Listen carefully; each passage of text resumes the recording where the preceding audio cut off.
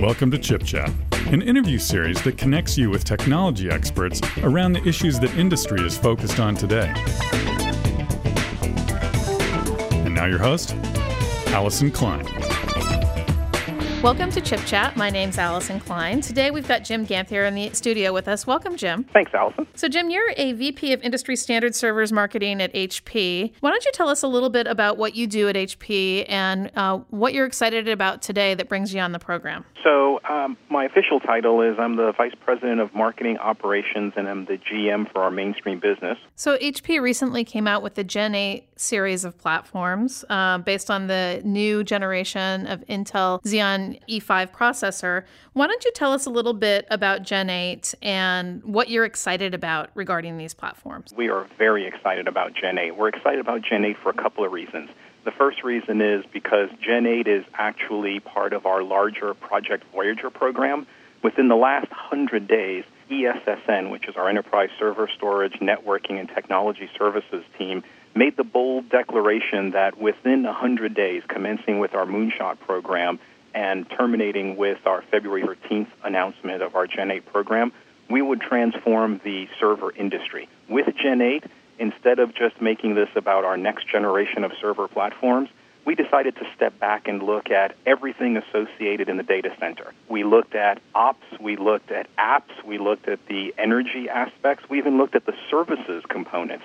And so by taking both a data center and a lifecycle optic, as we call it, we were able to embed a whole bunch of intelligence into the programs that's going to help redefine both the expectations and the economics of data centers around the world. When we look at the Gen8 platform, you've got your Proliant ML Tower, the DL rack mount servers, your Blade servers, and then the scalable system servers. How do you break down these platforms in terms of target markets and different type of customer requirements that you're trying to reach? So the fun part about the Gen8 announcement is that we didn't just put it on the top end of the line. We have this on everything from our ML line, which is primarily focused on a both rack and tower mountable version, focused mostly on the MB and the SMB space. We have it on our DL line, which again is the world's best-selling server line, punctuated by the DL 360 and 380, which is the classic best performance, best price, rack-mounted enterprise product. Our Blade line, which not only has become the number one selling Blade product on the planet, but is also one of the fundamental cornerstones for our cloud system offering, which we share that same passion with Intel. And then our SL line, which was specifically built for some of the world's hardest, toughest workloads, mostly in our hyperscale Web 2.0 and HPC space. With Gen8, think of it as not just having a bunch of really great product-level innovations, but our partners were key. There's a lot of partner-level innovation that was specifically designed into those 150-some-odd customer-inspired design requirements and industry-first innovations. When you look at the key challenges in data centers today, the automation requirements for data centers, transparency of management, efficiency of solution delivery, what are the areas that you think we've made the most strides as an industry in delivery of the Gen8 platforms and E5 processors? And what type of capabilities, if you look under the hood of the platforms, are you most excited about? So where I still see a lot of request, hence opportunity, is around the area of energy efficiency.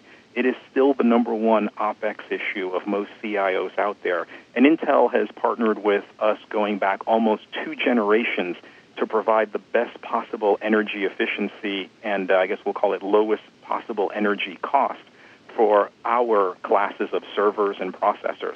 The second place I see a lot of opportunity, and we're very much aligned with Intel here, are the areas around cloud. By partnering with Intel in everything ranging from our basic Proliant Gen8 products all the way up to and including our cloud systems, we can not only give them the most comprehensive but the most cost-effective way to deploy cloud. Are there any areas that you think that the industry should be prioritizing in terms of its next generation focus? Any areas where you think customers still have demands that we haven't quite got the technology together for? Absolutely. The 2 places that continue to be areas of both issue and opportunity for the industry in general still happens to be around what we can do from what I'll refer to as admin productivity perspective. Admins are probably the most expensive items and probably the most cherished items in data centers.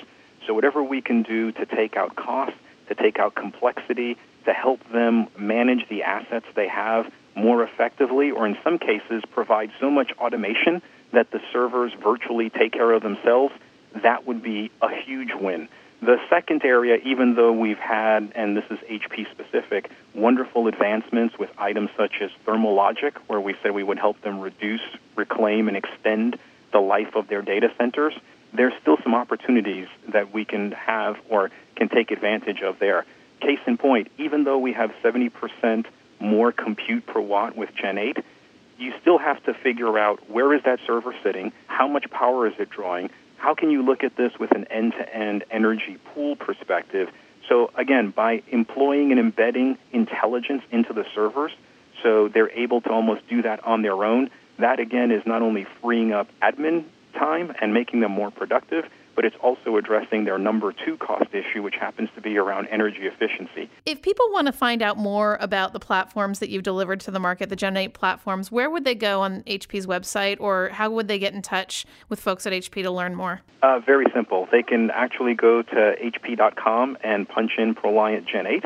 They can do a classic Google search on Proliant Gen 8, or they can touch base with their local HP reseller and or their direct HP salesperson. Well, thank you so much for spending some time, Jim, with us today on Chip Chat. I know that you're a very busy guy at HP. Congratulations on the Gen 8 launch, and we look forward to continued partnership between Intel and HP into the future. Well, thank you very much, and I also look forward to the continued partnership and the multiple long years with both HP and Intel.